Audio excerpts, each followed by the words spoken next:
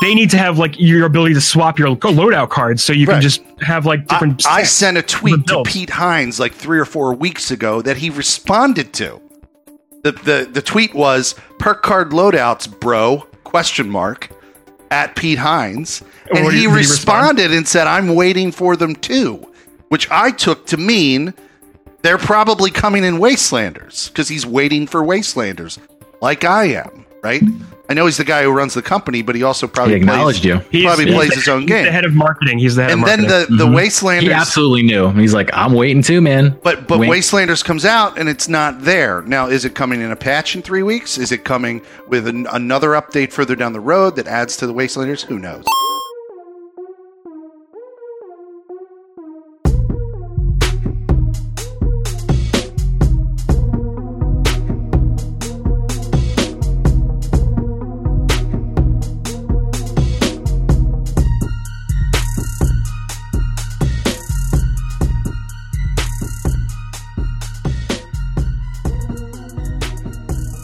Welcome to episode 247 of the Emergent Gamer Podcast. My name is Felix Herg.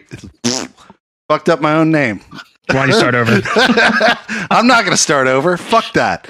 Who am I here? This is because you're like, here's a welcome to the Emergent Gamer Podcast. You're trying so hard, man. I did so well, and then fucked up my own name. This is Felix Hergood, and I'm here with Neo Ayoshi and Trip Zero. I'm like, is he going to say our name? Is he going to just fucking make us wing I'm it not out going to say your names. I'm giving that up to you. We're here. This We're is back. how I do Hello the again. show, bitches. This is how I do the show. It's true. If you're bringing it in, it's your rules. So we got a bunch of things we're going to talk about. Some of maybe just one news point, but we all have been stuck in quarantine, and all of us are just playing games. That's what we're doing. Sucks. There was a huge drop in my life. There was a huge drop in Trip and Neo's life. Games that we love, in other words. That's what I mean by a drop. And we just want to discuss the games that we love. But first, I need to talk about something. You talk about it. I want you to talk about it. I am now on day 56 of not getting a haircut. And God, you know the number. Come on, man, it's coming up. I remember my last appointment. Yeah, I do. And my beard I've let grow out, and I'm like real Wolverine right now. I'm feeling the Wolverine. Yeah, you're like Jackman and like maybe like X-Men The Last Stand. No, you're not. You're not like Logan yet, but you're. I could gel my hair and do the Wolverine points. Oh, wow, that would be cool. 100% do that. Maybe I'll do that for the next show. Next week. That would be amazing. Yeah, I just had to give that update because my God, I really want to cut my hair. So we just want to talk about stuff. I think you guys are really chomping at the bit to talk about this Final Fantasy thing.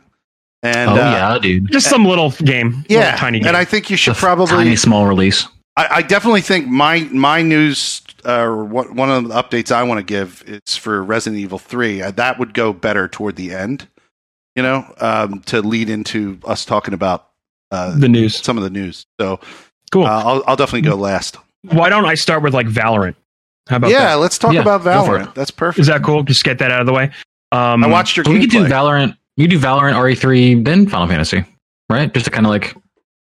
I see what he wanted to do. He wanted to transition RE3 into the news. Because that's what I was thinking. Because there's a news point about Resident Evil. Cool. Yeah. I'm cool. So tell us about Valorant. I did watch your gameplay. Yeah. So what did you think of it? I mean... Not your kind of game. When it comes down to it, I'm never going to understand the appeal of repetitive shooting. I just don't get it. It's just me. It's just me. I appreciate people who are passionate about any video game. So if you love this repetitive shooter, I encourage you to play it. What do you think of it? Because you play them a lot. I do, and like a lot of my gaming roots are in like Quake and Counter-Strike. That's like where my roots are. Yeah, right. Back in the day in competitive shootings, and this is very much a game in the vein of Counter-Strike. Everything's round based. You die during a round, you wait for the match to end, and then you reset and you start over. Did I see destructive walls? So yes and no. The walls can be shot through, and depends on the material you are shooting through. Let me get into like the depth of the gameplay and how this game is like laid out. So it is laid out like Counter-Strike, more or less, where you have Team A and Team B, and you have a defender and you have the attackers. So the attackers have a bomb with which to plant. They call it the spike. You plant it in one of the many bomb sites on the map, usually 2, sometimes 3. And you take this and you're attacking the other team, and they're defending. They're trying to figure out which one you're going to go to and attack. And that's pretty much the way matches are laid out. You look confused. Oh, no. The question I was going to ask is, how similar is this to Rainbow Six? Pretty similar, actually. And Rainbow Six takes a lot of cues from Counter-Strike as well, more or less. Just the way the matches are laid out. You have like the terrorists versus the, police, I guess. I don't know. Whoever's two teams of, bad guys. I assume you're 2 teams SWAT of team. 6? 2 teams of 6? It's 6, yeah. 6 or 5 on Valorant, I think. Yeah. But either way, so that's how the matches are laid out. And what you do in the beginning of every match is you have currency that you are provided like in the game when you do well or not. And you buy your weapons for each round.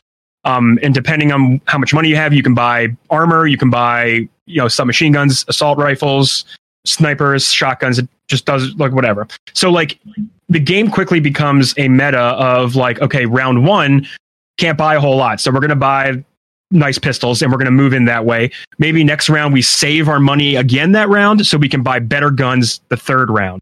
So it depends on your positioning. So like if you're starting to do really well in a match early on, then you can kind of like tailor your strategy to what weapons you want to buy. That also depends on how good you are at each round, because you get more money by surviving the round and not dying, or even winning the round is also the money you earn. Does that ever get banked, or is it always lost at the end of whatever? So once you switch sides in the match, because the rounds are like, these matches are really long. They can go upwards of like 40 minutes of just going back and forth. But at the halftime, you guys swap sides, and then you become the attackers become the defenders, right? And then all of your money that round gets lost. So like even the characters in the game will say like, last round before switching sides, better spend it all. Like just drop all your money on the good shit. Another part of this game that makes it more unique to Counter-Strike is the addition of character classes. So each character has unique abilities and skills that will assist you in the game. And that aligns with how Siege works, because that has character classes. Yes, it does. Yeah, and there's a lot of them in Siege, but these ones are more akin to like fantasy-ish Overwatch characters, kind of. Oh. Like you have a character called Viper whose abilities, like she has her own mechanic where she retains toxins, and you have like a toxin wall that you can turn on and off, and once you run out of toxin, and you have to wait for it to recharge on your character to redeploy it. But I haven't played her, so let me talk about the ones that I have played as. All right, so you have a Hanzo-like guy named Sova. He's got a bow and arrow that can fire a tracking dart with a bow, and you can set it to bounce off walls, which is pretty cool. So you can bounce it into rooms and down hallways, and that will send a ping out so you can see where the enemy is. And the enemies can shoot the bolt if they see it, so they can stop getting tracked. He's also got I'm going to confuse a lot of these abilities because they all kind of run together in my head. His special is kind of a Hanzo-like special, where Hanzo will fire a giant dragon that will go through walls. So he's got something like that. He'll fire 3 plasma arrows that will go through walls, and you can use that if you, let's say, like you can combine these skills in ways that are like, okay, I can track the enemy, I can see them through the walls. Okay, let me pop out my super and hit them with that through the walls. I'm trying to remember his other skills right now, but I'm having a hard time remembering them. Oh my god, I should have written this all down. Here's Go ahead. Yes, here's a better question. Or I don't know if this is a relevant question. Let me know. This question sucks. How does this game coming in? Are people playing this because this is just what's the it game? This is the it game right now? According to Riot's marketing, yes, it is the it game right now. But are people playing it because it's somehow redefining the genre? People do believe this is going to be like the next big competitive shooter, something that can like unseat even like Counter-Strike as being like a really like top tier players will play this, because people are still playing Counter-Strike. Oh, of course. Right. But the skill ceiling for games like this, they're so high. Like, you need to be really good at the strategy, the shooting, and everything just to make it in this game. And let me tell you, it's really hard to be good at this game. Just the shooting part of it. But to answer your question, Felix, they're playing this kind of to both, but it's not just because it's like the newest game that's out and we're all in quarantine. Like, this game has been hyped up for a long time. And you're always worried about that when it happens because you're like, is this actually going to is it going to flop and fail, or is it going to live up to it? But people have been wanting a game that has less randomness in it, has more specific counterplay between characters, more accurate gunfights, more strategic gameplay, like things that can actually be an esport based game. And this game has been delivering all of that, honestly, and more in such a solid delivery. Yeah, I mean, you definitely need that because a lot of the games recently attempted esports. The only one that to break free was what, Overwatch? They've done it, but they forced. I feel like they forced themselves in that position by dumping a lot of money into that. They dumped a lot of money into their over esports league and for sure, and thrusted itself into that spotlight. But I'm not. That's not me discouraging them from doing that. That's a good way of doing that. That's how you get people to watch your game and play it to be competitive at it, right? They're doing a similar thing to this by, like, this game has literally taken over Twitch. All major streamers are playing it right now, and it has to do a lot with the marketing strategies that they're using, because in order to get into this game and play it right now, you have to watch a Twitch streamer with I heard their that. drops enabled. Go ahead. Just something else to call out for Felix to see where they're going with this game. Riot is the same developer as League of Legends, which is one of the most popular esports games in the world. Okay. So yeah, it's one of the. This is their product. This is their that I didn't product. know. Thank you for the context. Yeah, for sure. And I wouldn't guess at, like, right at the gate that they'd be able to make such a good shooting game from where they came from, but they really have. A long-time listener, first-time caller, Trip Zero. Yeah. But overall, like, even though I'm not great at this game, like, by any stretch of the imagination, I can see its potential, and I can tell you it is a very good game to be very good at and competitive at. Just from, like, an overall, like, just like the broad sense of, like, how the game operates and how it plays. But yeah, I'm having a really good time with it. I'm playing with some new characters they're all really fun. They're all really unique and fun, and all their skills are like one character is like surveillance based. You can plant cameras around, set tripwires. You can create lots of smoke. Like, a lot of these characters will have, like, you'll smoke areas, so you'll have to force teams to redirect their push. Like, it's all very cool how, like, matches will play out because of all the characters' unique abilities, and it's really a lot of fun to, like, get into the nitty gritty of that. Is there a plan to do a console version? Not that I necessarily will buy it. Not that I've heard. Just asking. Yeah, and if they do, that might be a while away, because this game isn't even out on PC yet, like, technically. Oh, yeah, I feel like they want to optimize the experience, and it's hard to do that. Not hard, but, like, it's a very accurate based game that's not really a console player's bread and butter for gun accuracy. I feel like they have to introduce, like, aim assist and things like that, which is not in the game. There's 100% zero aim assist, and it's very challenging in that regard. So this is in alpha? Beta. Beta. The beta. It's a rolling beta, I think, until they said this summer is going to be the main release at some point. Cool. So yeah, and if you watch me streaming it at all, I have drops enabled. So if you watch it, you might get a key. I don't know how that works. Which we can talk about later. Interestingly, they didn't start that way, but no, they did not. But there was some backlash in the Twitch communities about what that was doing to the directory. Where do those keys show up? If you link your Riot account to Twitch, then you'll get a notification and you'll get an email. Just an account entitlement, essentially. Like, as long as your account is linked to Twitch, they randomly flag accounts as having access. So you don't have to input a key. You don't have to, like, follow anything through. They're called keys and drops because it's easier to make sense of. But, like, as long as your account is paired with Riot and Twitch, you watch a streamer with drops enabled, at some point your account will just be entitled to access the beta. Yeah, and not to mention, I've seen a lot of posts online, like, either bashing or praising the marketing. Like, I've seen it go both ways at this point. Most people, the argument against their marketing is it's forcing people to watch their game, which is the idea of marketing, right? Like, that's a positive thing that they did. They figured out a good way to get people in streams to watch the game. But at the same time, it's also creating massive amounts of FOMO for people who want to play the game. and a lot of sour people about that, which is still good, right? You want people to want to play your game. I think the biggest problem with how they rolled it out at first was like people were not watching streamers that did not have drops enabled. Yep. You had some big name players that were playing this game that weren't enrolled in the program at first to give drops, and that was driving traffic away from their channels. Yep. Yeah, that's a huge. Yeah, it was pretty much because you want to play the game, so you're like, well, I'm not going to support the person I like to watch. I'm going to find someone else to stream because I can maybe earn this game. And usually they were all bigger. Yeah. How were people? Sorry, I really want to understand this. This is interesting. Sure. Oh, totally. How were people who were watching knowing that was a stream? There's a little green word under like the title of the stream that says drops enabled, and you'll see that text. Yeah, it's like there's a tag there. Provided by the game. Just through your Twitch integration. Oh, but so like Twitch integration. Yeah. Yeah. So these accounts, they were given access at first, of course, have to link their own broadcaster accounts with Riot, and that'll make it pop up on their stream, almost like I think it was around where category is right now on Twitch, somewhere around there. You'll see like a big green, like drops enabled for this game. Okay. Mm-hmm.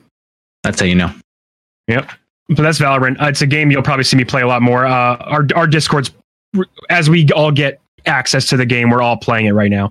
Locke is playing it. I wanted to have him on tonight to talk about it more too, because he's honestly, like, I played with him last night. He's freaking pretty great at the game, even though not by like pro standards, but like he's like very, I'm not gonna say that.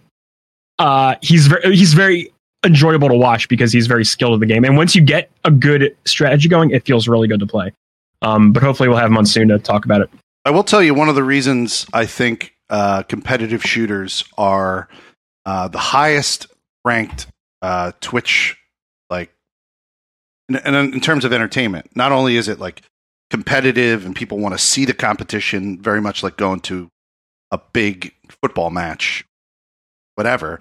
The other reason is when you watch it on Twitch or watch it on Mixer, it's incredibly easy to digest it. Like, you know you don't need to understand complicated mechanics. You don't have to get the streamer to explain to you, how does this game work? You just see somebody. Dota and League are very hard to watch on that respect. Yeah. Right. Like, but the reason why competitive shooters I think are the top on Twitch, Mixer, whatever, and why people are always trying to promote them and why people are always streaming them is because somebody can sit and watch. I realize this with myself. It's easier for me to watch you play Valorant than it is for me to watch somebody play a more complicated game like, I don't know, City Skylines, something like that. If I've never played the game. Now, there is a merit to somebody coming in and wanting to see a game that they know the mechanics of and wanting to see it. But that's, I think that's more rare than somebody who can just easily flip on a streamer who plays match after match after match, and you can just digest that and understand it and know what's going on. Yeah, I think Valorant is as digestible, maybe a little bit more, but like it's near on par with like Rocket League in terms of watchability. You don't need to understand a lot. No, I had no problem following Neo with Overwatch. Obviously, like we're saying, League of Legends and Dota and all those things are very, very intensive to watch, very mechanic heavy. Even something like Hearthstone, which is a card game, that's impossible to watch unless you understand the rules of the game and what they're doing. Cannot watch. And that's still a pretty big esport in its own right, I tried. So this is a good entry. El Platano Loco, who I stream Fallout 76 on PlayStation with, like, I tried to watch his streams. No offense to him, I just don't understand what's happening in Hearthstone. Right, and if the broadcaster's not telling you word by word or like move by move, which some broadcasters do, then you're shit out of luck. Right, as a non-player. Exactly. All right, cool.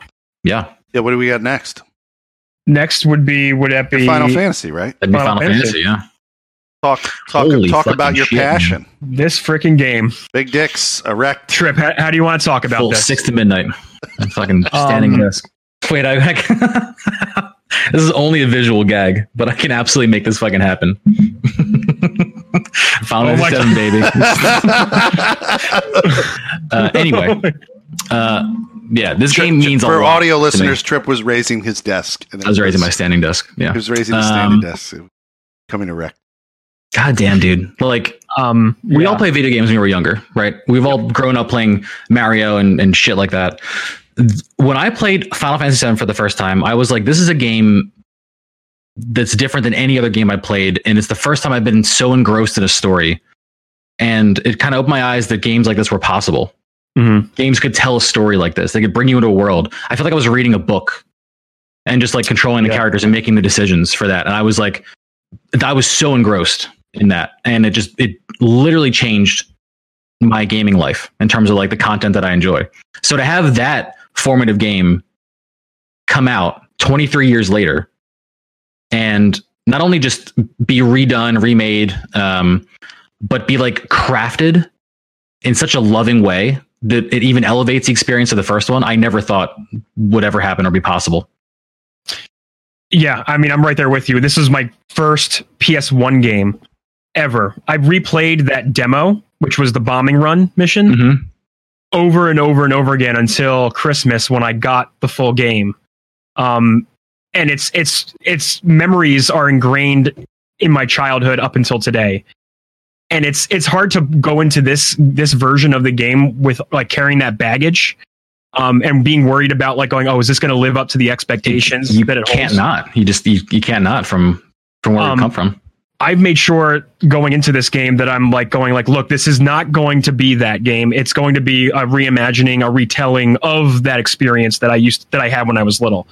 And honestly, like it is playing on my heartstrings on so many levels, doing so many different things. It's hard to like handle at times, you know, like it's hard because like when you first hear, I'm just going to, I'm not going to spoil anything, but when you first hear the notes of like Aeris's theme, it's like, I'm instantly pulled back to that moment when I was little, to some of those like really strong memories that I had playing the original game, and seeing it translated into with these beautiful graphics and like these fully realized characters, and they are fully realized. They are expanding this world to a point where it's enjoyable to just like live and exist in this time again. It's like I'm like going, oh yeah, this is how I remember the 1997 version of this game. Like 100%. Trip. Where should we like even start with like discussing this? Like, can I ask a question? You can absolutely. You think if you step outside your bodies for a second, you think it's possible for somebody who never played the original 1997 version to play it? 1,000%. I think so. Yeah. Which I think is one of the biggest achievements of this game. It's the way it walks the line between giving you every moment from the original. Now, caveat, what they're calling the remake right now is only going to go up to a certain point of the original story. Right. The original game was very long, and this game will be as well, but it doesn't cover every single story beat. We're actually stopping probably a third of the way.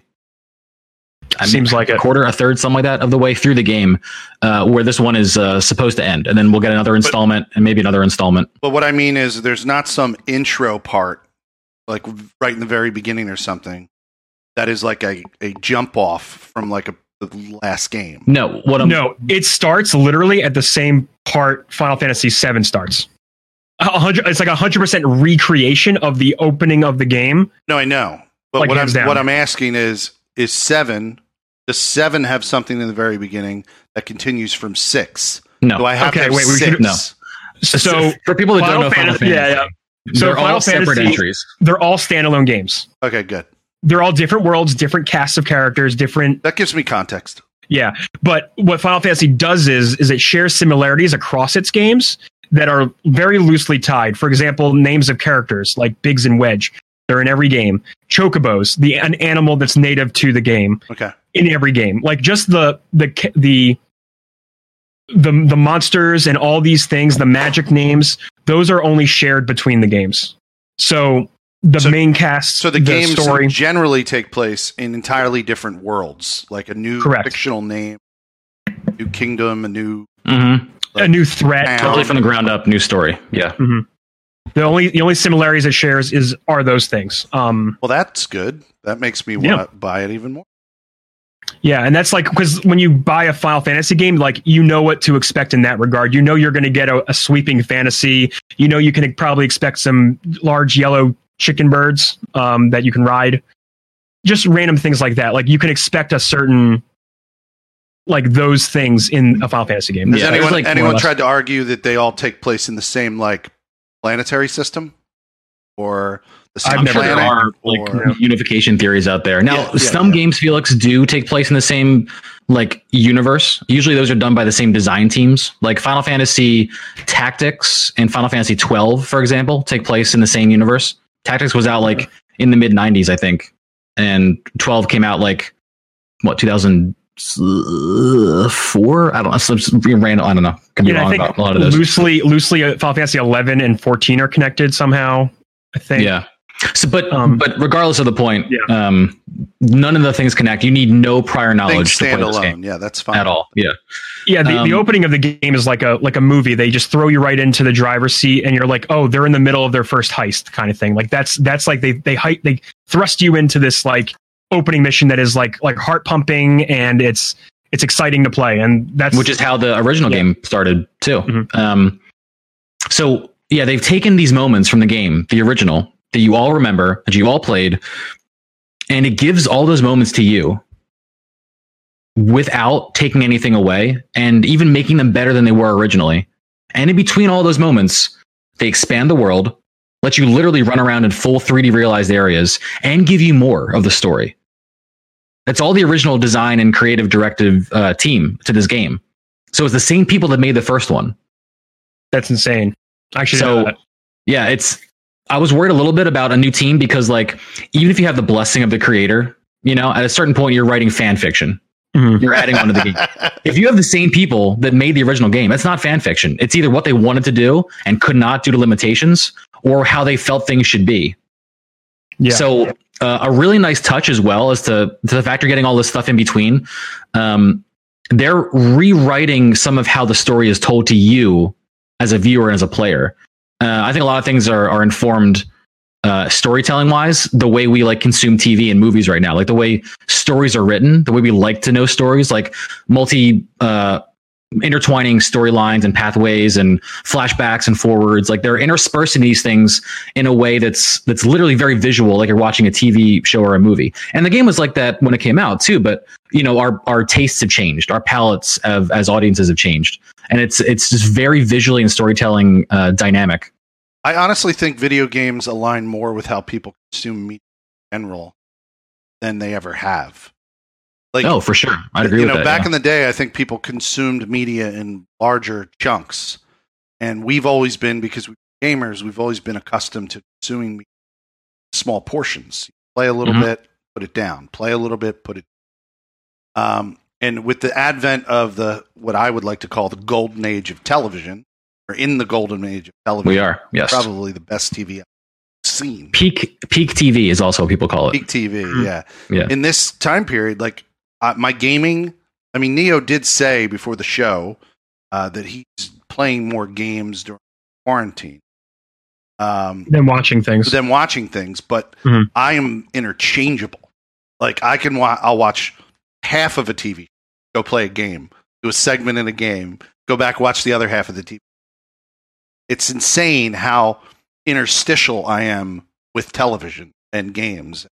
How I don't need to consume this entire chunk of it.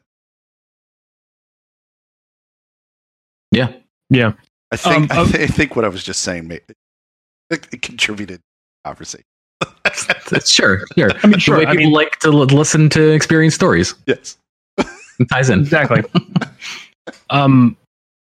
I think what this game also does with music is also really exciting. Dude, I know, man. Because the music is a huge part of any of the Final Fantasies, but 7 in particular, for I know probably for you, Trip, as well, but for me, that shit is like in my DNA at this point. It's my favorite soundtrack, dude. When I was young, I got my parents to help me order the soundtrack from a Japanese website because you couldn't get it here, and I got this 4-disc hard copy soundtrack. All Japanese booklet. I had no idea what the fuck they were saying, but I was like, this is the music from the game. And I need to go to sleep listening to this shit. It was like I was at sleepaway camp when the soundtrack came out. And I wrote home to my mom to please order this soundtrack and send it to me while I was at camp. And she did. And I had the CD. I got it there. And that's when I listened to it. Like all the MIDI tracks, they're all MIDI. Yep. files, which was you guys amazing. Still have it? Yes, 100%. I have it digitally now. Yeah. But I don't know if I have the CDs anymore. But I know exactly where my CDs are. You have the physical copy. I know yes, 100%. I know exactly where they are in my parents' house in my room.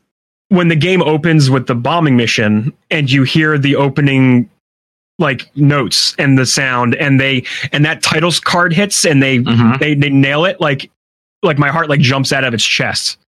Yeah, and then the really cool thing as well is that they haven't just orchestrated these tracks, which were, orchestral tracks just done in like a MIDI format. Like everything can be broken out to an orchestra, and they have many times. Like there have been albums of Final Fantasy music that's done by a full orchestra. They've done tours with these groups. I mean, it's music that's out there that you can find, and it sounds amazing. And they could have just done that. They could have just had people record the tracks with a full orchestra to like really amp up the feeling. But they've remixed every single track in different ways, not even just rearranging the tracks, but they've like done different genres for different tracks. They've shifted the placement of music. It just, the re-recording, the rewriting is done so masterfully, and not even for tracks you hear in the background, which are incredible and amazing. But there's also this facet of the game where you can collect even more kind of weird offshoot remixes of the songs and like have those tracks to listen to at a jukebox around the world. It's the music, like they really have understood how we like the music and have even highlighted it within their own game, minus the background. And not only that, in certain sections when you're fighting and you're making your way through a level or an area, the battle music will subdue itself to a background version of itself. And then once you engage in a fight, the music will dynamically just ramp up into the full track of the classic fight music that done in the new orchestral way that they did it. And honestly, it's never felt better to get into one of those fights. Everything there's guitar riffs that they throw in there. They layer with other instruments. It's done so well. Because like you said, music is such a part of the emotion that you feel while you see these scenes and these moments in the game. I mean, like slight spoilers. When I knew I was going to fall into the church, I got so excited to hear the music again and just see that first interaction again. And that whole moment in that section of the game was like, it was beautiful because I was like, oh my God, they're showing us the start of the relationship of these two characters. And it was like beautiful to watch it like play out in full HD. And I couldn't believe that I was enjoying this again for the first time almost. And the music's playing and you get to see the full scenery. You can see the plates above of Midgar. Well, I was gonna say what got me was the jumping across the rooftops. This game actually just walking all the way through. 100%. That's what I'm talking about. It's a beautiful moment. Yeah, it is. To give you and the listeners out there that don't know Final Fantasy a little bit of context to like some of the things that you can see now in the game that weren't as apparent in the original. It takes place in a city called Midgar, and Midgar, think of it like they actually call it a pizza in the game. It's a really good analogy. Think of it like 8 pizza slices that are just metal plates that make up like the top level of the city. Every plate is a district. They're huge, massive. There's businesses, homes, residential districts. It's like a big, massive city that's floating on these plates, right? That's where essentially like the wealthy people live, the wealthy upper middle class, rich people, they're all living on the plates. Under the plates, under each plate in just continuous sections are just these endless slums of shanty towns and poor people that can't afford to live up there, just homeless, just literally people just surviving because there is no space for them. Wow, that's asking for a reign of terror. And there's no economic, help or reason to help these people. Bring out the guillotines. There's a lot of economic disparity, and that kind of weaves in and out of where the story starts, because you start as a group of what are literally terrorists that are going up above to the Sector 1 energy reactor, and you're going to bomb it. You're going to literally bomb it because not only is all this shit, terrible for everyone down in the slums under the plates, but the way the Shinra company, who owns the city essentially, is powering the cities, they're sucking out the life energy of the planet, which is a tangible thing in this world. You can actually like plug something in the ground and pull the energy out of the earth. And they're powering the city with this, and that's where the story starts. Yep. But I'm coloring all this in because as you're running around the city now in full 3D, the way that you can see it around you and visualize your place under it is like overwhelming. And not only that, in the camera, look at the plates above, the central tower in the distance, the walls to the outside world that you're still trapped in. It's just it's wild. And that's the game even goes further to flesh out like Shinra in general. They show you the propaganda reach that Shinra has over the population. You hear the population talk about Shinra in a somewhat positive light, like, hey, they're providing for us. Like, they're the ones, they're giving us like what we need. And meanwhile, you have Barrett on the other side of that being like, no, they're destroying our planet. They're keeping us in this position. They're keeping us like trapped under their rule almost because of them. And it's fleshing it out in such a beautiful way that you can pretty much visually understand now what the game was trying to convey back in the 90s. And still did a really good job of conveying that, but just like they can highlight it so well and really kind of make the visual aspect a part of the story in really effortless ways. That doesn't even sound like they're hiding the metaphor there. No. Oh, it's 100% metaphor. Yeah, that's very obvious metaphor. Very even it's funny because it was even back then in the 90s when this was like written. So are all Final Fantasy games about Strata? Strata. What's Strata? Like the economic, stratum of society. Yes, I'm sure you can find. There's absolutely parallels written. I'm sure some are more fanciful than others. Let's talk about the combat a little bit. Yeah, can we talk about that? We can. So they redid the whole combat system. Gone is the way of the turn-based. Wait your turn to shoot and attack out. That's why I'm intrigued. Just so you know. Yeah. So it's not an input. It's not. There are menus. There's a heavy menu system in the battles, but it's very much action based. I'm good with menus. Okay, cool. We'll talk about that later. So the game straight off the bat shows you how action focused it is by letting you swing your sword away with Cloud. But then they go into depth about there's a stagger system and there's the magic you have. And for example, Cloud has 2 stances with which he can either single target damage a lot higher, or he can be quicker and move around and be more mobile with his attacks. And what you find out is, it took me a while to realize, like, I wouldn't say like too long, but it took me a while to get into the flow of how combat needs to work. Because once you get like a bigger party of people in your party, you have to really play up to your party's strengths and weaknesses. Because what you'll end up doing is you have these magic orbs called materia, and they get slotted into your weapons and items, and they'll unlock magic for you to use. And at certain points, enemies will have weaknesses to magic, and when you hit them with their proper weakness, they will stagger. And then that means you can do heavy amounts of damage to them. And until you get to that point, the battles will be fast and hard, and oftentimes very demanding of you keeping an eye on the situational awareness of the battlefield. Otherwise, you'll find that your characters will struggle, and like comparing this to Final Fantasy 15's combat, which was just button mash heaven for me personally. Like I felt like there was it didn't give me a reason to use magic. It didn't give me a reason to like really think about how I entered every fight. If I remember 15, you could overpower any kind of strategic element they threw in there pretty easily, either by over leveling or just exploiting weakness or something. Even the in-combat mechanics of 15, they were like, okay, well, if you get overwhelmed in a fight, you can zip out by using your throw sword ability. Oh, yeah. Remember? And then wait till everything recharges and then come back in. But for this one, you have to wait for your ATB gauge to level, like reach its level 2 or 1 before you can start throwing out magic or potions or anything. So that means you have to engage in the combat before you can actually use any like recovery items. So it forces you to actually go, okay, well, do I want to switch to my ranged character right now so I can, get her like I'm thinking of like Aerith and Cloud's dynamic right now because that's the way she can throw magic from far away.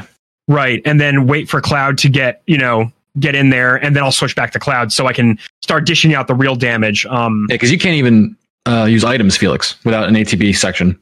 Yeah, you need to do damage in order to fill these like little ATB bars up before you can use anything. So you can always attack, but you can't use magic abilities or items unless you have at least 1 bar of ATB. Now, it doesn't take long to fill, but of course, like when Nia was saying, the risk reward is like if you get close and you're low health and you need action points to get an item out, you could easily just get killed because maybe this enemy does a ground slam or there's something burning on the ground that you run through because you have to get close to actually connect your attacks. There's a lot of in the moment decision making to kind of optimize your gameplay. And if you don't make those decisions fast enough, you get easily overwhelmed. Very easily. And time does slow down when you open the menus. So that is a pretty cool, like, I guess, mainstay of the old game. When you open menus, you can slowly make the choice of what you want to throw out and dish at your enemies. And I find myself most of the time after like not every fight, but like most fights, I'm like, okay, I got to go rework my materia again, which is like kind of cool to engage with that system like that. Mm-hmm. But it ends up becoming like, okay, I need to give this character more wind, or I need to synergize. Like, have you gotten the synergy materias? Like the blue ones? Yes. Yeah. Yeah. So like those materials, where you link them together to.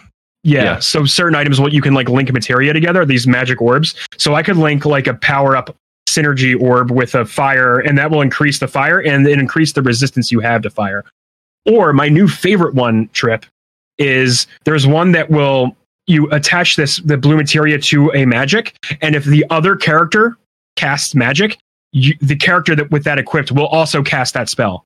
So like it'll like double cast almost with using that character. So you can set up all these like automated, like semi-automated things for your combat. And it's visually very fun to watch too. I love watching just the fights play out. Makes it very interesting. Mm-hmm. What else you got? 100%. We did battle. We did music. Another thing I like about how battles play out, like for like a few of the boss fights, just to cap that off. Yeah. Go for it. A lot of the boss fights end up being a very long endeavor. Like you'll be in a fight for maybe upwards of like 20 minutes for certain boss fights. So it feels that way, and they turn to multiple phases. And I think one of my favorite ones was I'm not going to spoil any of the future things, but the Sector 5 boss battle on the bridge. Is that Sector 5? Yeah, Sector 5 was the airbuster. We ran through the sector before, or the reactor before, and you like mess with all the computer screens. Yeah, and it was really cool leading up to that fight. You were like you were making choices through each of these laboratories, like, oh, do I want to remove this part of the boss because the president of the company is like taunting you throughout this, going to showcase the Avalanche, who is the terrorist group that you're a part of. They're going to showcase them being defeated on live TV, and you're going through the laboratory going like, okay, we're going to disable this robot they're going to throw at us, and in various ways, and you pick and choose which things to disable for it. And then you reach the boss fight at the end, and it's a big, cool boss fight. And during that boss fight, it moves in different phases, and you have to like the boss will like back away from the platform, so your melee characters can't attack it. So you switch to Barrett, who's got the Gatling gun arm, and he's the one that can do your range damage for you. While the other characters will like their ATB gauge will ramp up again, so you can use them. You're like ready to use them again in the next encounter when he gets closer. It's very fun and very dynamic, and it becomes like a very fun chess game almost in some ways. A very quick chess game. Like when Nia was saying, it's cool that fight did that, because no other fight, at least that I've gone up to, had that much engagement before or after. There's so many differences in how you fight. Like there are fights where just you and one person, you have to really get up close and dirty and use all of your dodging and your defensive moves. And there's fights like that where you make strategic decisions before you even fight the boss as to how you may want it to attack you, and then kind of like lean into a real hard, just long chip away at the HP chess battle kind of fight. I mean, the diversity in battle is just, it's insane. Yeah, and all the characters play very uniquely too. Like Barrett, like I said, is the ranged Gatling gun guy. He can like charge his gun up. Tifa, who's a brawler fist fighter, she has a way. You'll use some of her like character abilities to charge up her, I want to say, her triangle move. And then that changes in various ways. Cloud is obviously the sword user with the single. He goes from like a quick like roll around and dodge sword attacks to like a focused, slowed down, very slow but very powerful. Yeah, very powerful. My favorite move, obviously, I say it a lot in your chat, Trip. Punisher mode and block, because exactly. Because if you're in Punisher mode, which is kind of grounds your character, but when you block, you'll counter any other physical moves that hit you, and you'll easily be able to retaliate. Which also every time I pull that off, it feels real good. This is Aerith. Sorry, I have one question. This is a PC game for both of you? PS4. No, PS4. Oh, PS4 right now. Yeah, there are rumors of a PC version, but there's no confirmation.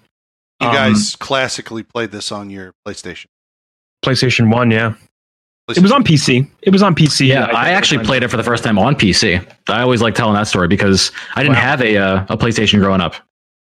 And I found this game at Best Buy, like on a trip there with my dad when I was mad young. And I had known about the series because a friend of mine was playing 9 at the time. And I loved watching him play 9. And I'm like, damn, it'd be cool to like get into this. And I would read like, EGM, Electronic Gaming Monthly. And I saw them like talk about 8 was coming out at that, this is before that, obviously. I had always heard about the series, and I'm like, wow, I can actually play this if I buy this on the computer. So I'm just gonna buy it on the computer. And I did. That's how I first played it. I played with like a weird 6-button gamepad that I had to map all the controllers out to, but I made it work. That's hilarious. Also, it's funny because since the music was MIDI based, my Gateway PC's MIDI card did not make the music sound the same that it did on the official PlayStation soundtrack. What? I wish I could have a copy of what I heard, because when I first heard the soundtrack, it sounded weird to me. That was back in the day of like sound cards that had to do the actual sound processing on your computer before motherboards like had it built in. So this was your first Final Fantasy game? Yes, the first one that I actually fully played through. Outside of like I may have played my friend's game a little bit or first seen things. First one you played. I think 6 was the first one for me. Funny enough. It's 3. It was called 3 on Super Nintendo. I think that was my first one. Yeah, in the US growing up, we only ever got Final Fantasy 1, 4, which they put out as 2, and then 6, which they put out as 3, just to make it it was very confusing for American audiences. That was the one that you saw on my Super Nintendo. Yes, you have Final Fantasy 6, which was marketed as 3. But yeah, what else about 7 Remake? It's really hard. I mean, like, I feel like I got so much I want to like talk about. Maybe we do a spoiler cast when we're done. Yeah, we might have to. We'll finish the game. I would love to do like a offshoot episode, just spoiler cast of games. That'd be pretty sweet. I can't get over how well they're telling the story of the game. How well they're telling the story of Cloud, how well they're laying the groundwork for things we're going to discover. Do you like about that Cloud? they're doing that? Like, because when I saw that at first, I was like, oh, they don't introduce this character till way later and make his importance known. I absolutely love it because all that shit informs how Cloud acts and how he is and what he reacts to. And I feel like they're doing it in a way that might make the storytelling even easier and easier for us to understand as players, new or old. Sure. Yeah, and it's making it more cohesive for sure.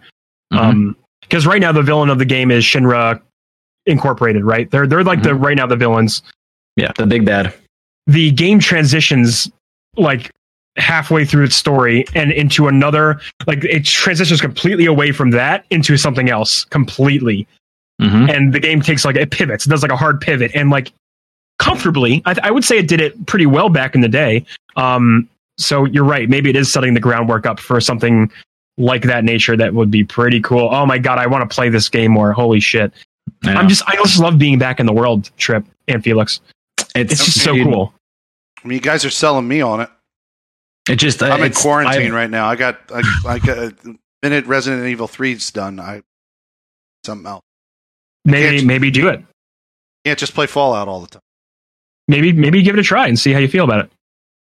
You know what? There's a demo. Play the demo. Play the demo.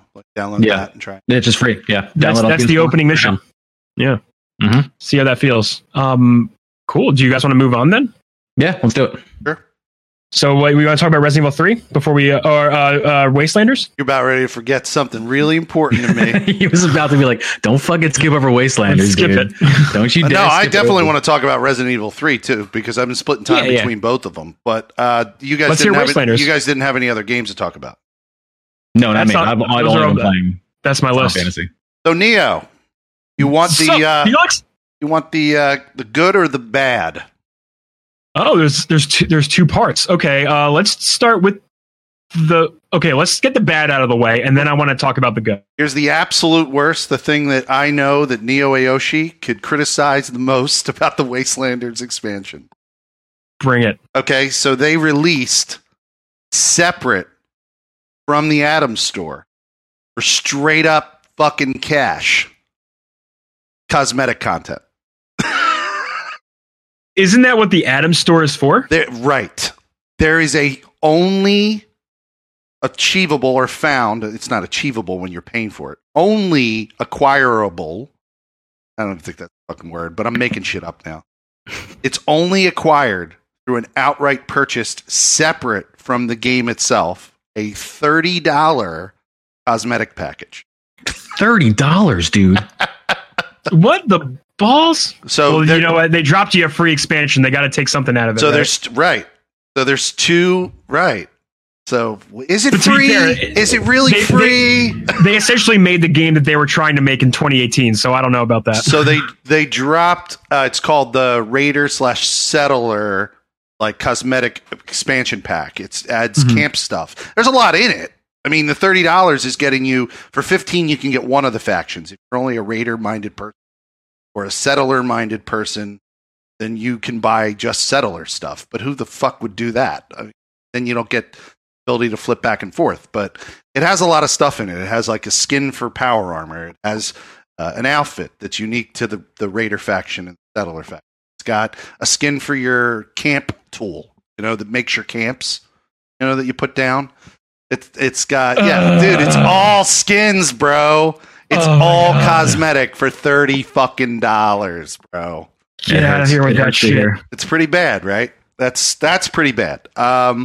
He led with the bad. I led with the bad, which is admirable. He's like, let me just be right up front with you. I'll tell you like I say on most parts, I now train myself to ignore all cosmetic nonsense bullshit. I'm just not now. somebody because of this stuff. I'm not somebody like I love Fallout 76 and I can play it for hours and I play it on 2 consoles and I have the Fallout First membership on both consoles.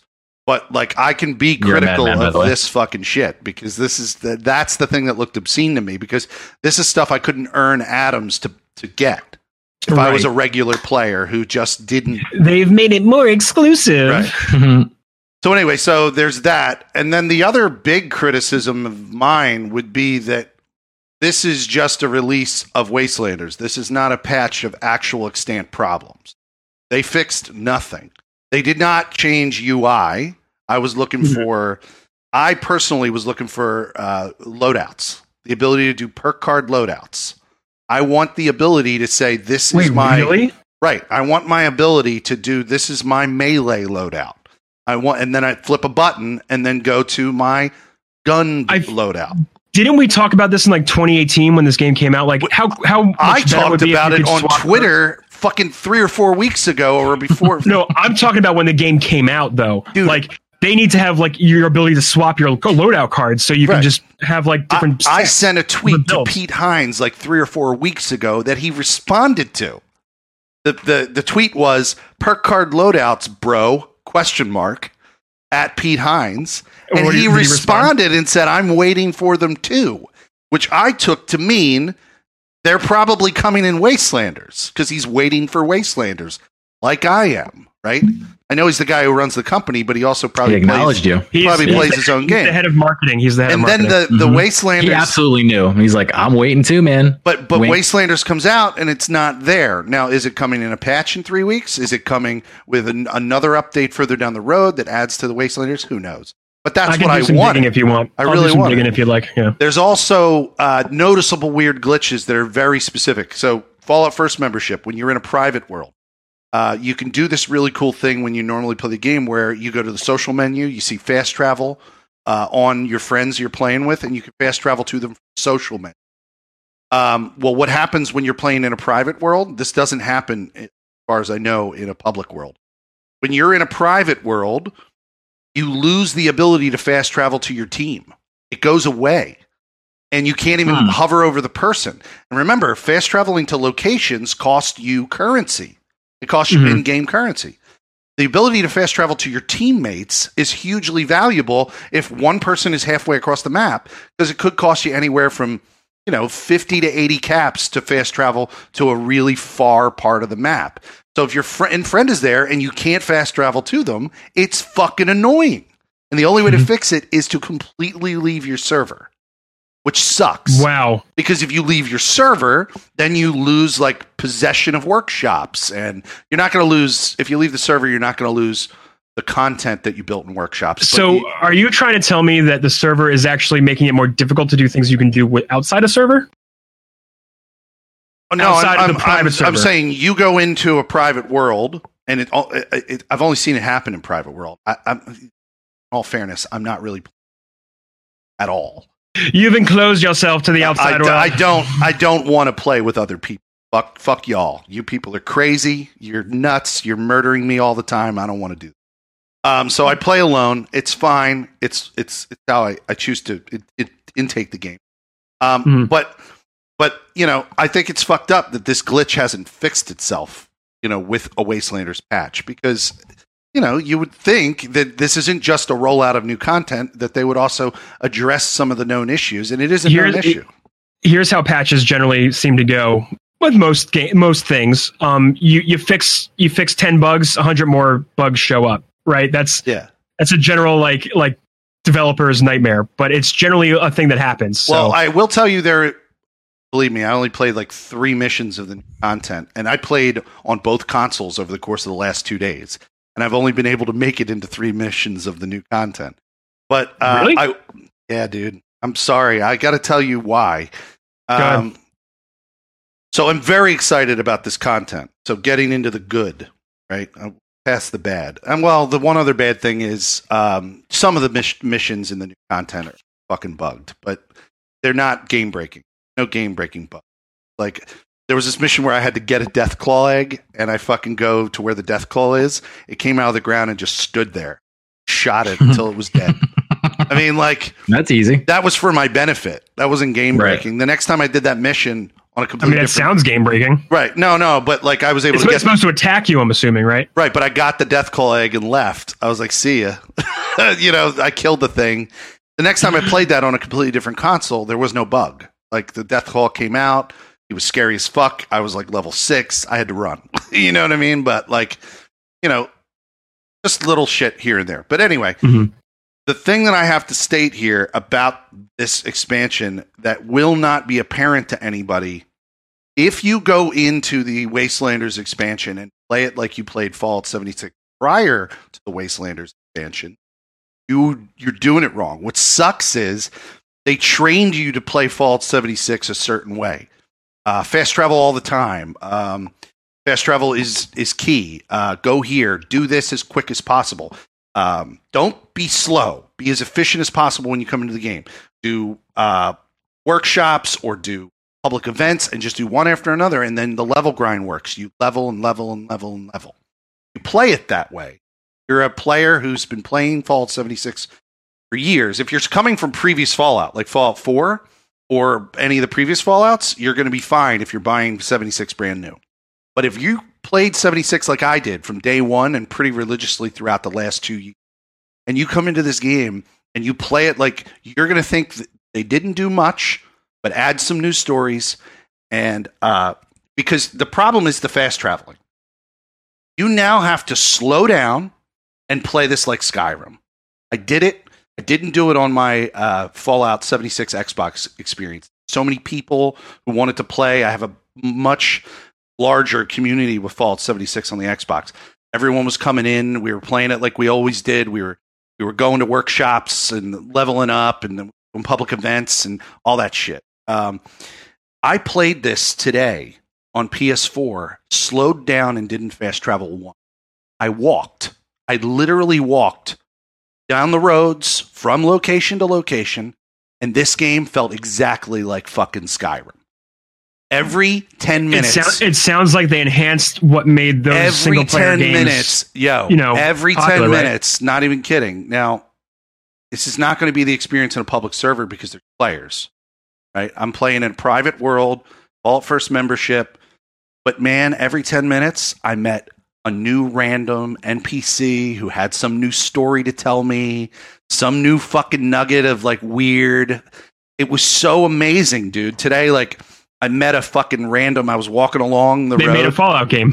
They made a Fallout game. Dude, I was gonna say they just took that away from you for so long. You're so thirsty for it. You're like, it's so great to have a non-player character in here. So I go walking along. Here's some examples.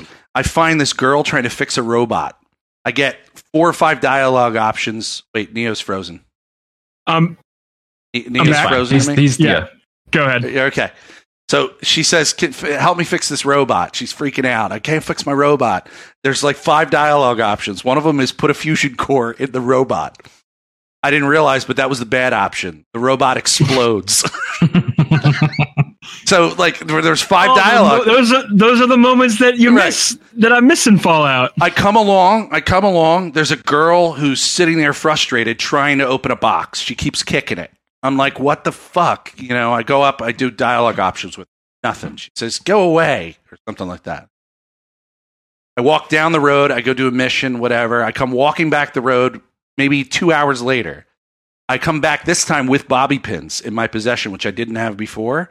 I do dialogue on her again. She goes, oh, you have bobby pins? Hey, can I get one? And I give her a bobby pin, and then she rewards me with something and opens the box. It was amazing. Like there's these moments that you get if you walk through the world. But the problem is old Fallout 76 players, people who've been playing for 2 years, are going to come in and do their normal grind bullshit. And you're not going to experience the new content. You're going to miss it. You're going to fast travel from location to location to location, and then the game's going to fucking suck, or you're going to think it's very similar to what you've already been doing. You have to shift and change. Remember when we talked about the Outer Worlds? Yeah.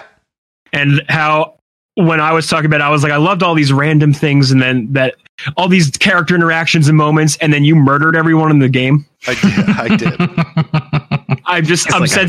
I'm sensing a little something similar to that. Well, I will tell you, you're experiencing now the full fleshed out vision of a Fallout game now. Well, I will tell you that you can't murder. This is made by Bethesda, very similar to 3, very similar to 4, skipping over New Vegas because New Vegas was Obsidian. This game has essential characters. There's people you can't shoot. There's people you can't kill. You can't do that murder shit that I did with Outer Worlds and that I did with New. No, but the comparison I was making was between the old Fallout 76 players who were just kill, grind, and the people who are experiencing and the interactions that you have with these NPC characters. But the most brilliant thing that I've seen is how populated the world is and how much it feels like a Fallout game that I played, like playing Fallout 3 or playing Fallout 4, However, in defense of this game versus 4, you don't have to be a good guy. There's 2 factions. It's more like 3 than anything I've ever played. That's pretty good. You could go full bad in 3. I forgot about that. Yeah. So, the Raider faction is essentially the bad faction, I guess. I mean, I'm sure there's going to be some moral ambiguity as we go through the game and we play the Raider faction. You're going to find that there are some people on the Raider side who are struggling and they're really just they're going about the world their own way. And then you're going to find in the settler community that there's some corrupt fucks that need to die, all kinds of shit. But there is shit you can miss. That's the thing that I was talking to Kyle today after I had played through my PlayStation experience. I'm telling him about a quest that's like the second quest in. And I'm like describing the quest. He's like, I missed that. I didn't even play that. He's like, I'm so much further in the game. I said, dude, this game is going to require you to maybe roll at least two characters, because there's going to be quests you're going to miss on the playthrough you're doing. You're going to find out from a friend that this quest option was possible and you didn't do it. Do these new edition of quests make it easy for friends to do together? So yeah, is it co-op friendly? So there's an answer for that, and that's the instanced interiors. So when you come up to it, the way it does work is everyone does their own thing. You're still doing your own quest lines, but and I haven't done this at the exact same time as a friend because none of my friends are at the exact place I'm at. But when you go to a building, if you're on a team, you could choose to enter as a team. And then whoever is the team leader will be the one who is positioned directly. But the other people on the team can choose to hear the dialogue that's being spoken for the quest. How does loot distribution work? I mean, that's, like if you're that's been instance. Okay, all right. Everyone has their own instance of loot. Okay. The only time when loot is common is if it's external to a box Okay. or external to a quest. So if it's like laying on the ground, someone can grab it and no one else will get that item. But that, there's never ever good stuff that comes in that form. You'll never find a legendary laying on it. At least not in the previous Fallout 76 that I played. Maybe in the new content there might find legend that way, but I doubt it. But I think everyone still has to do all the quests. If you want the dialogue options, you have to be the team leader if you're in a team, I think. Okay. Or just do it separate from your team, which is what has happened. So, like, I play with my buddy Splorence. Splorence is way ahead in the quest lines than I am. He's gone off in his own direction, made his own decisions. He's doing that. So he'll just join you on your. He's your on my quests. team. I will tell you that nobody gets. We used to get experience from each other's quests. So if you completed a quest, you would get a couple hundred experience if you were on the team, but you weren't the primary quest holder. Now it's caps. Everyone gets caps, so you earn currency. Not that this world needed more hemorrhaging currency. Already fucking so much of that. They already have a currency problem, but now they have another. It's not a lot. It's like 25 to 50 caps per your friend completing a mission. But it used so they benefit in some form by doing older quests with you. Yes, people are benefiting in some form, but I don't know the extent of benefits. Haven't done it. And like I said, when I came in on my Xbox character, I wanted to see how they changed all the extant shit, the shit that was already there.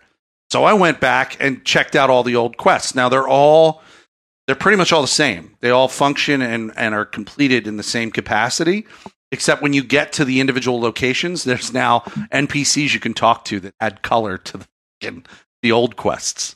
Like, this is the best example. Cool that they filled in the backfilled information. So this is the best example. There's a character named Maria Chavez, and people who play the game is when you find her, she's a dead body. She's just laying in the fucking airport building, Morgantown Airport. You find now when you go into the room where her body used to be, her body isn't there. There's a vigil like on the table with fucking candles. And like the holotape that you would find on her body is now in the center of the vigil of candles. So it's like, that's a one way that they changed it. And then there's a guy there that you can talk to. So I start talking to this dude who's there, and he's like, yeah, I cleaned up the place a little bit, made that vigil for that nice woman, buried her body out back or some shit like that. And then I start talking further. I'm like, so what are you doing here? Because he's in the center of a room that's on a second floor, and downstairs there's nothing but scorched enemies that you traditionally would have fought there, right? So I go, how'd you get in here and survive past all these scorched? And he goes, doesn't matter, man, I got cancer. And like, I go through this whole thing where I find out this guy has cancer. Holy shit. And it doesn't matter if the scorch get him because the cancer's probably going to kill him first. And I'm like, this is really bringing back the weird, and I'm liking it. I was like, this is so fucking tragic, man, this guy. But yeah, so I'm not going to spoil much more, but Felix, I'll have you know I reinstalled this game. You did. I wish I could play with you, but I don't have it on PC. But I heard that a couple of our friends in the Emerging Gamer excited about it again, and yeah, I'm thinking I'd try and like join them or just pop in and see how it feels. As I understand it, most of the original jank, the problematic game breaking jank that existed in like the first year, all of that has been patched out. The only thing I can't confirm is because I don't play PC at all, is if any of the known player, when you're in a public world, the player exploit stuff that happened like mid last year. I have no idea if any of that on PC has been patched. It was all a PC problem. Somebody had exploited the code and made it so that they could literally go up to you, see you, and take from your inventory, which was fucked up. And I have no idea. You got to talk to PC players to confirm if that shit's been fixed, if you're going to play in anything but a private world. Like literally steal your inventory? Yes. They could literally walk up in PC and take your shit. So if you had a legendary you loved and they liked it, they'd see your inventory and take your shit. So like, I don't know if that's been fixed. I don't know what the status of that is, but there's a lot of like weird shit on PC that I can't confirm because I haven't played. I'll tell you what, if I play this week, I'll give you an update, a PC update. Yeah, but like the shit that happened to you in the first week, you know, where you got trapped in your power armor, that's been patched. Like I've never seen anybody having that issue. It's like a weird predator alien. Yeah. Like they're just a bunch of fucking stupid shit that the game runs more stable at least on the consoles than Fallout 4 ever ran. Like it's more stable than Fallout 4. If we all drop out, we're back playing again in under 3 minutes. You know, like I've never had an issue reloading back into a server and playing the game. So, but that's the status of where that is. I don't think I could say anything more. I'm really happy about it, and I'm going to keep playing it. Let's talk about where you're at with Resident Evil 5. I mean, 3. 3, that's what I meant. Sorry, I was looking at another number. You had something coming? You telling me something? 4 was rumored. 4 remake is a rumor. Here's what I want to hear before you tell the show spoiler for our own show. Before I tell you where I am and what I've achieved in that game, what is the criticism that people have of this game? So 3 of 3, yeah. No, and there's been a lot. So more or less, it's comes down to a lot of people believe this game should have probably been a DLC for 2 in some ways, which I can disagree with in some ways. Isn't this an exact rip of the previous game? Is that the model that they had originally? So they made a lot of changes to this version of 3 that actually aren't even in this game is not a full remake of 3. They changed a whole lot. There are entire sections of the original 3 that aren't in this game at all. Oh, wow. Okay, I didn't know that. And there were actually moments, instead of the Nemesis just being a constant event-based threat that happens in this version of the remake, in the old one, he would show up at random times, and then you would have to the game would kind of freeze, and you would make split decisions on what you would do next. Oh, okay. And then it would be like, jump out the window or hide in this room. It would change the ending almost. It would change various events that play. None of that exists in this game. And if you stayed and fight the Nemesis in the old game, you could actually get like more ammo or like a weapon. Sometimes he'll drop that exists good weapon. In the game. That totally exists. Oh, if you stay and fight him. I played on normal. I ran away from him most of the time. Oh no! You can knock cases out of him. You knock cases out of his body, and the cases provide you weapon upgrades, weapon attachments. I don't think a weapon dropped from it. Gotcha. But attachments that improve the weapons you currently have drop from his cases. Yeah. Okay, so that's good. But a lot of I never really fought him, which is why I always just ran. But anyway, a lot of the problems that I see a lot of reviewers have and other people is that it's like really short, and the fact that they charge like a full price for it kind of itches them, and no one cares about the Resistance add-on multiplayer. Compared to 2, it's short. Right? I won't play it. Yeah, very much. I won't play that Resistance. And a lot of people are they're dragging that thing through the mud because it's not great, that multiplayer apparently. Oh, is it bad? Yeah, apparently it is. I've seen a lot of different various gameplays and reviewers talk about it. I don't feel like I had it installed and I was going to play it, but I uninstalled it because I'm not going to waste my time with that. But like the problems that I had with it whereas Resident Evil 2 was a really fleshed out revisioning of Resident Evil 2, and it felt good. The puzzles were really engaging and fun. It made me think about how I traversed the world, and made me rethink it with Mr. X. Mr. X provided a very tense, very good experience in that whole game. And this one, I just felt like I was being ushered along. The puzzles were very quick and easy, and it didn't really require me. Like, there's very minimal backtracking in the game, because then once you're out of an area, you're kind of in the next area with this one. And it kind of felt that like it was just kind of like holding my hand until I reached the end of the game. I was playing on normal, but there were points where I never felt challenged. I felt frustrated fighting Nemesis in certain fights, much like you were, it seemed, in various fights that he was having. My hardest run through was the standard run through. And I thought when you told me that there was going to be criticism of the game, I didn't even realize, because I never played the original, never. So I have no context. People complained about Nemesis being not a fun villain to encounter, either via boss fight or via the random encounters that he would show up at. I have no experience with the previous, so I didn't know anything was cut out of it. All right. So I can definitely align fully that this seems like it's just an extra storyline that took place while the Resident Evil shit was happening. Actually, It's after. It's after. It seems like a prequel, though. It's not a prequel? No, aren't some sections both before and after? Like, depends on... It can't fucking be after at all. Right. It can't be after at all. Or the one guy... No, you're right. You're talking about the police officer. Not even just that. The police officer and the fucking guy in the shop. The guy in the shop kills himself. Yep. Like the gun shop. That's right. It is like during, isn't it? It's during. Oh, it's so weird. So like the argument can easily be made that this is just some other DLC for that other game where you just play as a different group of characters that are in the same city while the shit is down. My hardest playthrough, my absolute hardest playthrough was the standard first playthrough that I have now completed this on hardcore in an hour and 22 minutes with an S rating. What a wild whiplash of experiences that you must go through. But we've seen this before. Yeah, with we Mr. totally Hergen. have.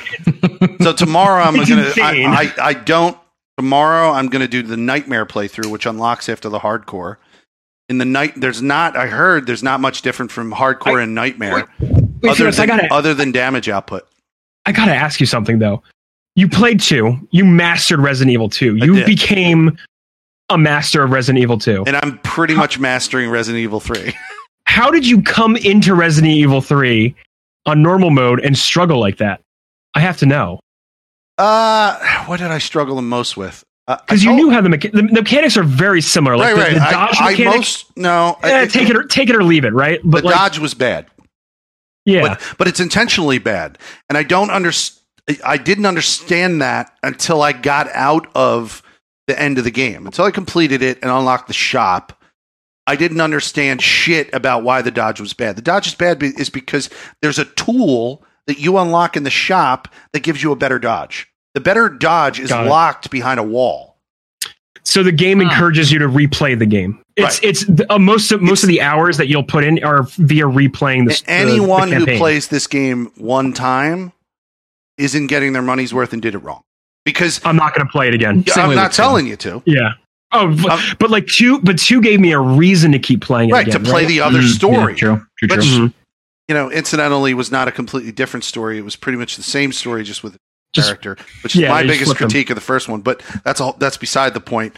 Like both of them encourage you to replay, but there's more of an encouragement because it's an alternate storyline. I was expecting Carlos to be in an alternate storyline. Not, he's just part of this. But yeah, so in that respect, I completely understand the criticisms 100%. Regardless of that, I'm still enjoying it. I still enjoy it. I like the shop thing, but I thought the biggest criticism you were going to tell me of this game, not knowing anything about the changes from the past, I thought the biggest criticism was it's too easy. When you finish the standard run, which is the hardest experience, you can farm to unlock all the fucking most powerful weapons. The reason I got through in an hour and 22 minutes through hardcore is because I banked the points and got the unlimited rocket launcher. To be fair, Felix, I played it on normal, and I thought it was too easy even then. The game never challenged me in any way. Well, you're just better at video games than me. I'm not saying that to be like, yeah, screw your normal run, Felix. But like, I beat it in like 4 hours and like 30 minutes. Yeah. My first playthrough, and that was me just calmly making my way through. I wasn't rushing. I hated that. I wasn't rushing either. I hated that arena fight at the end more than any fight that I did. It wasn't strategic. It was just it wasn't. It was fucking a nightmare of that stupid dodge not working and me dying instantly. Yeah, and all the boss fights are like, okay, what's the stupid thing it wants me to do to end this fight? Like, it's not like I'm like. You don't just put bullets in him, right? Like there's like, it became apparent that it was like, okay, he's going to do something to expose something to let me shoot him. And then that's the fight. Like, that's it. There was no tension in the fight. You think that's different than Resident Evil 2 remake? The difference is Resident Evil 2 had tension to the fights, and there was nothing scary about Nemesis to me at all. Like there was nothing. I never felt like, oh, this is the part where Jill's going to get her shit kicked in, right? Like, she was always in control. They give you a grenade launcher very early. Like, it's like nothing felt challenging. But when you come across like William Birkin in the other game, I'm going through corridors. Oh shit, he's gonna jump out here and swipe me, and then that's the fight, right? Like in that, you just wanted more surprises from Nemesis. You wanted him to be random more. Well, yeah, and the game like became it's just more an action focused game. It's less of like the survival is not there, right? Like they throw items at you like all the time, and like you're in a boss fight because the area is surrounded with herbs and ammo. Hey Neo, I haven't done it myself, but I'd like to see you try a knife only playthrough. You know what? You got it, buddy. I'm going to do it. I'm going to do it just for you. I'm sure the knife glitch that there was a knife glitch that you could do. In fact, one of the playthroughs I did of Resident Evil 2, I did on one of the boss fights, the strategy to do it fast enough was to just knife him to death. And like, I don't remember what fight it was. Oh, it was the one in the beginning that was in like that, like underground facility area. And he's stalking around after you. Like you could just stab him over and over again to finish that knife fight in like under a minute. Oh my god! To finish that fight in under a minute. But anyway, so tomorrow I now have. These are all the things I have unlocked. I have the I have the unlimited rocket launcher unlocked. I have the recovery coins that you can put in your inventory that make your health recover. I have the defense coins that make you. I took, dude, in my hardcore playthrough. I took 6 solid hits from Nemesis in a corner with the defense coins and didn't even go to caution. Like these defense coins are so OP, dude. So I got those unlocked for the Nightmare playthrough. The only thing that I think is going to be a challenge at this point is the Inferno S run because I can only rely on manual saves. Basically, I had to know where to. I have to strategically manual save. Because like there's the classic game. Right, there's no auto save. Yeah. So basically, I already have in my head what points I should save at. But you remember, you still got to do it in under an hour. But I did the hardcore in under an hour, under 2 hours. I mean, I did the hardcore run in an hour and 22. So there's like a lot of breathing room there. There's a lot of breathing room because I know exactly the strategy, what I can avoid, I do like the fact that I could possibly do both the Nightmare run and the Inferno run in one stream session.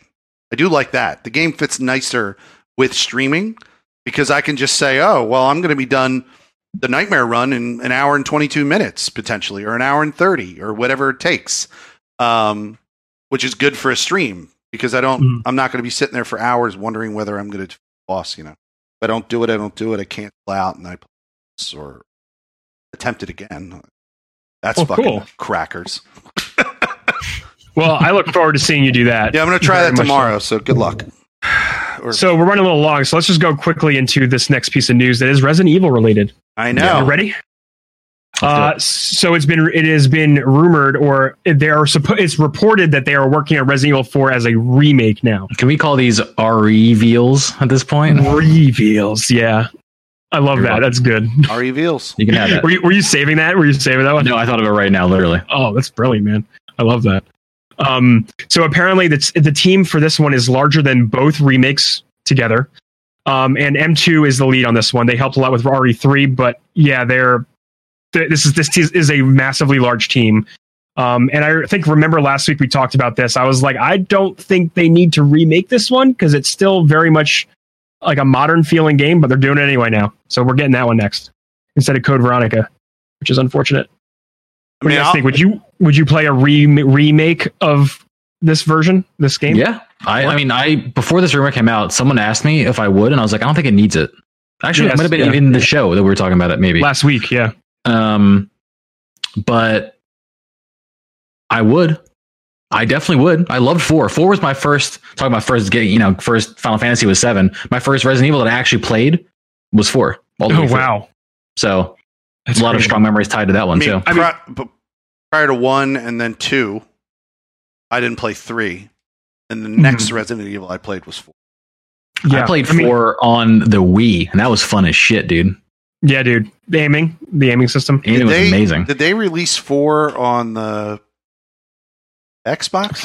4 has been on every console everything. Ever. Yeah, I think I tweeted something actually a couple days ago that was like, it was like, you can only pick 2, but like it's like everyone's doing the, you pick 2 or 3 things at this point. This meme on Twitter, but it was like all of the same screenshot of Leon from like all 9 or 10 different releases of like Resident Evil 4. Yeah, So it's been HDified. It's been on every console. You could probably play on your phone, probably on the Switch. I think most recently didn't it come out on the Switch? Yeah. Which is why I'm like I didn't think it needed it, because you can literally access it. It's accessible everywhere.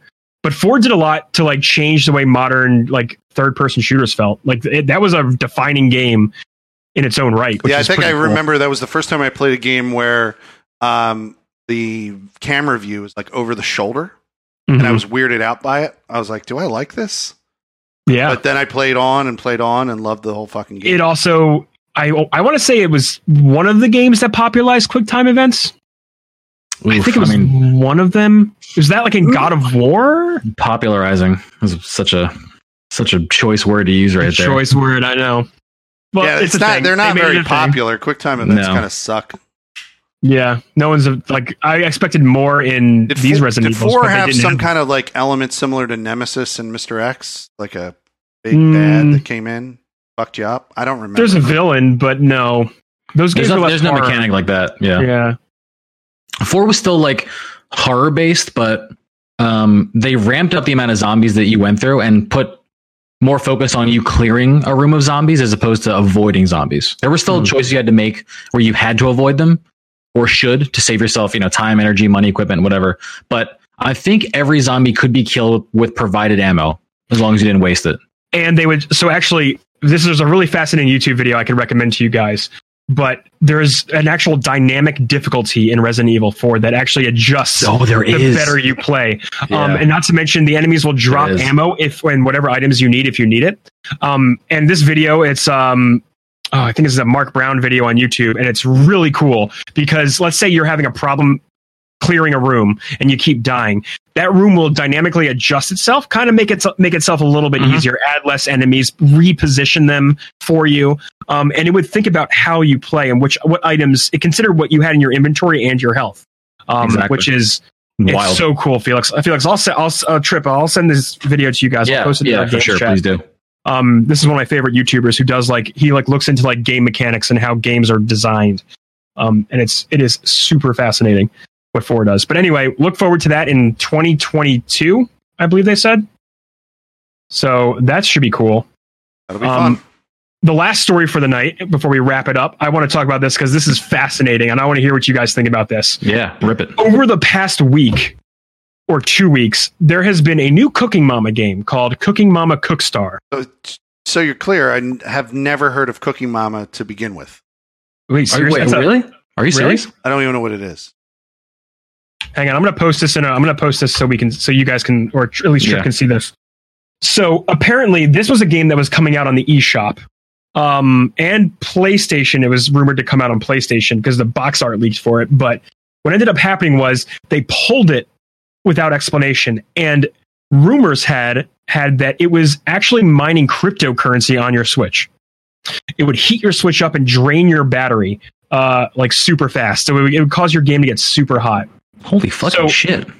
I know. This is really crazy. But apparently that was all like false rumor because the president or the head of this company or the publisher doesn't really understand how this works and just put out a false statement about it or something.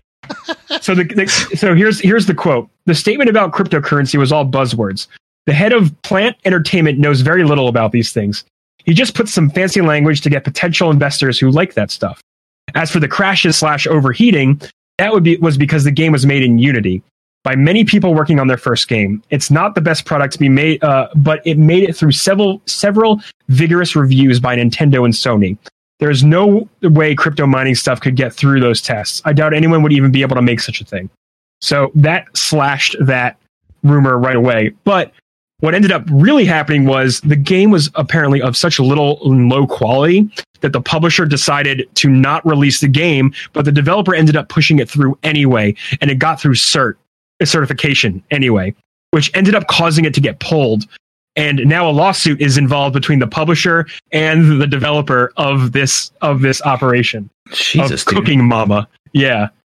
So this is like the craziest thing ever, right? So do we think someone actually snuck this kind of process into the game, and then the game director or there is no cryptocurrency miner. Oh, there's not. Okay. It was all a false flag. It just was poorly. It was a poorly optimized and poorly made. Just really terrible. Got it. Yeah. I was like, wait, it's like, is there? Did someone actually sneak the shit in and was fucking like, no, it's false flag. Mining all this currency? I mean, to me, it's nuts, dude. That's like a movie plot right there. If that was real, yeah, right. It just looks like one of those fucking shitty mobile games. Keep it. Fucking That's wait kind of for the a aesthetic timer. of Cooking Mama. I think its first iteration was Facebook or something. It was a Facebook Was it game. really? Started? I think it was something like that. I know it as like a Wii game, like a game on the Wii. As like a motion control game where you'd be like, stir the pot. Yeah, I'm thinking of Diner Dash. Yeah, I'm thinking of Diner Dash. That was a Facebook Cookie game. Mama's like on the. I remember from the Wii version, it was like stir the pot. Okay, you did it. Add the potatoes. You did it, and they had you do all these things. I have seen people playing this game. Yeah. It's hard not to. So I associate that I didn't know what it was called heavily with the Wii and the Nintendo consoles. But this is too funny because now there's a legal battle between all these people, the IP holder, the publisher, the developers. Like they're all in this battle because they wanted to release it. The developers forced the release through. The IP holder said no. The publisher's too dumb to realize it. Like it's like a mess, and I love it. I think it's amazing. And the best part about the story, you guys. This was all an exclusive via ScreenRant.com. Screen Rant. They got the exclusive. Oh, did they? Quotes, yeah, on this story. Good for them. Well, at least it's a reputable organization. Are they? I don't know. I don't know. I don't know what's wrong with Screen Rant. It's not gaming. Yeah. Oh, it's not gaming. It's not gaming related, which is the funniest part. That would be weird. But yeah, so I just wanted to talk about that for a little bit because holy, what a cluster F. It's silly. It's silly shit. Well, that was a show. That was definitely a show. It's like, what, an hour and a half? Yeah, hour and a half. Nailed it. I did say 247, right? I didn't say 274, right? I think you were right. 7? Yeah, I think you did. It's the show definitely has a number, and you just listen to it. So thank you for that. I'll sign it out. This is Felix Hergood. You can catch me at Felix Hergood on Twitter, at Felix Hergood, or Felix Hergood on Twitch. And right now, my primary streaming game is definitely going to be Resident Evil 3 and Fallout 76 Wasteland. Maybe I'll download the Final Fantasy 7. Try that demo, dude. I want you to try it. Yeah, do the demo. Let us know what you think. I'll try it out. Totally. Yeah. All right. I've been Neo Ayoshi. You can find me at twitter.com/Neo_Yoshi and twitch.tv/Neo Ayoshi. Yeah, I'm playing, we're going to be playing Monster Hunter. I'm playing Final Fantasy 7 to completion. I'm going to get through it. I'm playing a whole bunch of other shooters and stuff, all kinds of good stuff like that. So check us out there. I actually am forcing Ezriv's guest of the show to play Monster Hunter with me. So please look forward to that. Nice. I'm forcing her to. I'm dragging her, kicking and screaming. It's gonna be a good time. All right. She doesn't like Monster Hunter? She likes Dauntless, and I'm trying to change that. Oh, okay. Not good. To talk about it later. Sure. And I'm Trip Zero. You guys can find me streaming exclusively on Mixer, mixer.com/TripZeroTV, and I'm on there. Schedule at this point is 12 to 5, Monday through Friday. And we are doing Final Fantasy VII Remake entirely until we've 100%ed it. So we've done all the things that there is to do. We're going to do it because I love it, and it's been an amazing, fun time. So that's where you can hang out with me. Thanks for listening. See ya. See you guys.